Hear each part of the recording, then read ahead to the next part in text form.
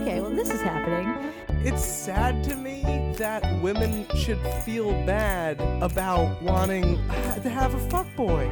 It's like taking the nicest poop you've had and putting it back in. Sit on my face. That's not what he sounds like at all. Okay. I may or may not have daddy issues. But we have mommy issues. I am a unique man, and I deserve nothing but the best.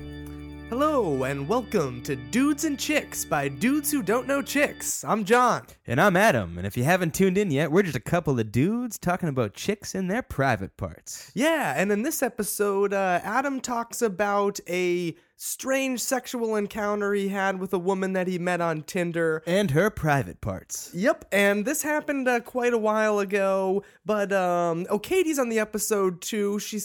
This is just a rap session about what happened to Adam. Yeah, it's just I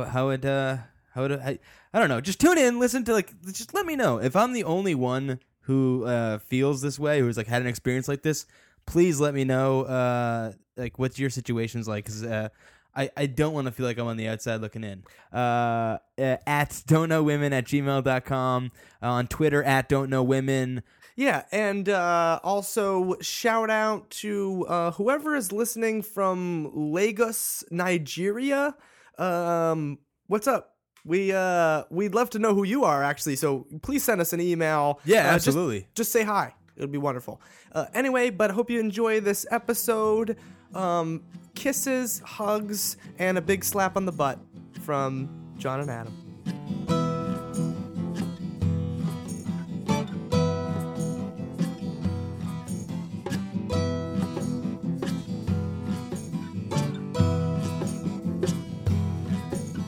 So I met a girl on Tinder.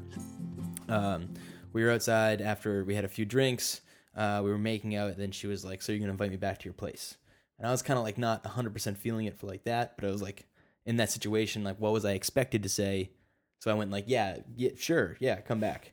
And so we got back to my place and we start like hooking up, and then she like asks me, she's like, how do you like it? And I didn't know like what to say, and what I ended up saying to her was that I like it rough. And she was like, me too. And I don't like it rough. I like it gentle and passionate. I don't know how to do it rough. I'm still on the training wheels. Yeah. And so it, like, I ended up giving it was just a lot of like her commanding, and like me like following her directions of like she wanted me like hit her and things like that, and I was like really not nervous. I gave her like the most gentle, hard. This is the first time? First time, okay. Which also made me really nervous. Like, how many other guys has she done this with? I can't be the first. I'm not that charming. This has to be. That seems pretty intense for a first time. It was really intense, and it was also like I don't want to leave marks. Like, what happens if I hate this person, or like I choke this person? I don't know. Does she have a strong windpipe? What happens if I get in this situation? I love that situation because she's commanding you to be dominant, like in a dominant way. Like she's dominating you to be dominant. That's fine. Like that is something that a dominant person can do. Yeah, totally. But it seems, I don't know if ignorant is the right word, but like irresponsible or like I don't know. A little reckless. Reckless to like go into this without having talked to you about it first. Like, hey, would you be comfortable hitting me? Like. That's not something everybody is comfortable doing. And so, like, if I was into that, I would like to talk to somebody before I ask them to do that thing. So, right off the bat, I'm like, I'm not sure that I Red flags going up, left, and exactly. Right. But, like, okay, let's say it was in the throes of passion. You always have the right to change your mind, right? So you, even if you're like, I like it rough, and then no. No. Not like that, but, but like you can always be like, maybe we could start this way, or like you can always steer the direction of whatever you're doing in a different way. Like it's okay to change your mind. That's something I feel like people don't always. It took me a long time to figure out. Is that like it's okay to say one thing and then be like, you know what, actually I'm thinking about something else. Because also the idea of it, you might say, oh, I want to do that. And then you start to do it and you realize like, this is actually kind of uncomfortable Yeah. for me. Maybe, you know. Yeah.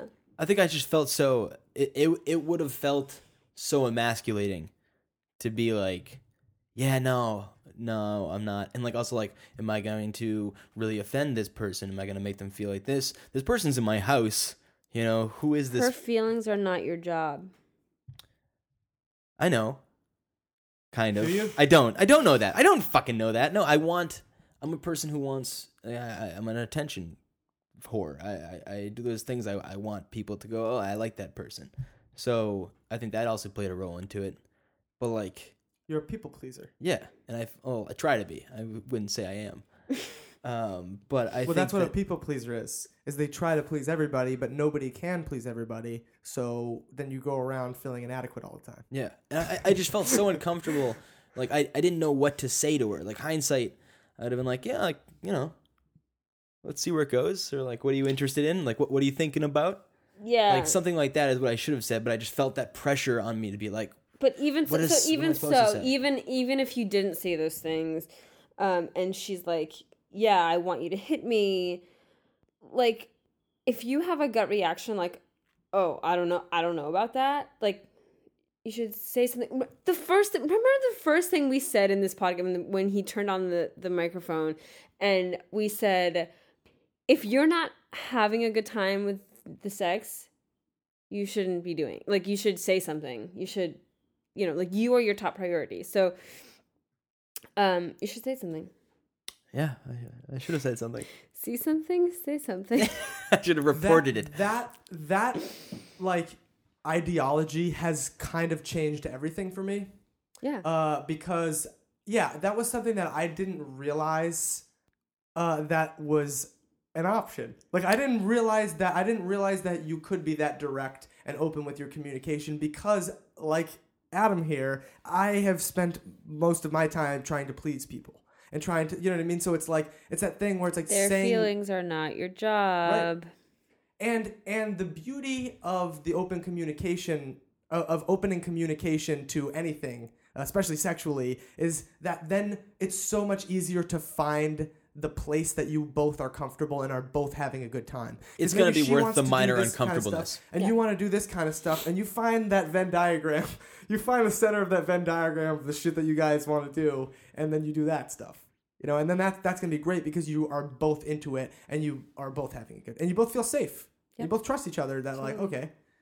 And if you open lines of communication, it helps her or them start talking too. So if they will mirror your vulnerability. Yeah. And I think the key is just not, like, I don't ever want to be in a situation where it was like I was like, I feel really uncomfortable. Like, I want you out of my room immediately. Because you're in my dojo. And that's not the way. Now I'm feeling uncomfortable. This is a karate dojo, and you bring your Muay Thai over here. It's like, I don't deal with that shit. Yeah, we don't use those rules. But yeah, I think in that, like you were just saying, that minor uncomfortable, both of you guys, that minor uncomfortableness of really talking about how you feel, is so much worth it. It's so much more worth it because you're going to find something that you're actually going to feel better about. Whenever you're feeling better, it's going to be 10 times better than if you're feeling uncomfortable. You're sacrificing a small, acute amount of discomfort, which seems very very uncomfortable. But you're sacrificing a fucking like extended period of discomfort for just having this one uncomfortable moment that then dictates how the rest of your interactions are going to go. Yeah. And it gets easier with time. Like, the more you practice being like, I'm not really comfortable with that, the easier it gets. Yeah. Yeah, and I think just like the male standpoint of like, what does it matter? Rough, soft, smooth, Well, it's that- smooth or rough. I don't care which way. Like I want to have sex with you, and like I didn't know. Like I've done like mild rough things before, but never anything of like to that extent. Hitting somebody is pretty intense. Like, like, the I would first not, time I we would ever not met. ask for that on the first time. Yeah, the first time we ever met, and it's like I don't even know this That's- person. She could theoretically go home and be like, He hit me. He hit me, and then me be like, oh no, I didn't. Oh, Yeah. she hit me. I don't remember. So while you're thinking, like I feel like you fell into that because it's that classic it's that classic sense of masculinity And rejection. Oh, do you want to go back to your place? And you're saying like, I'm a man and she wants to fuck right now.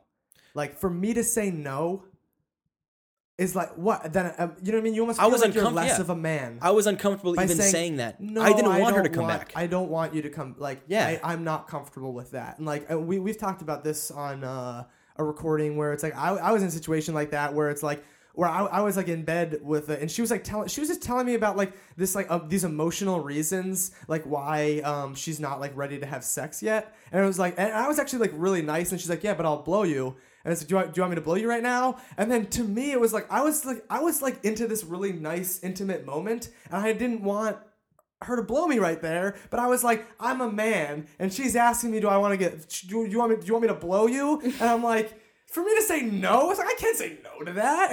But that actually taught me a lot too.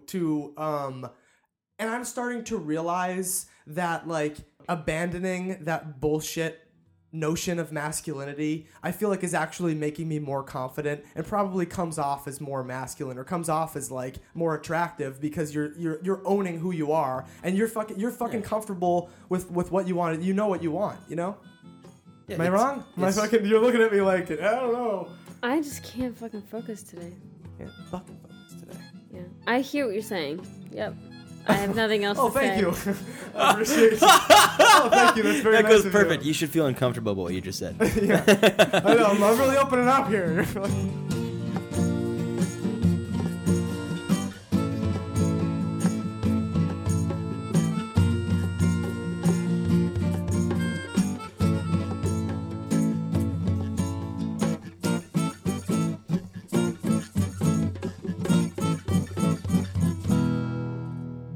Hey, Hope you enjoyed the episode. reach Out to us on at Twitter at Don't Know Women and on Gmail at don'tknowwomen@gmail.com. to Love you. Bye.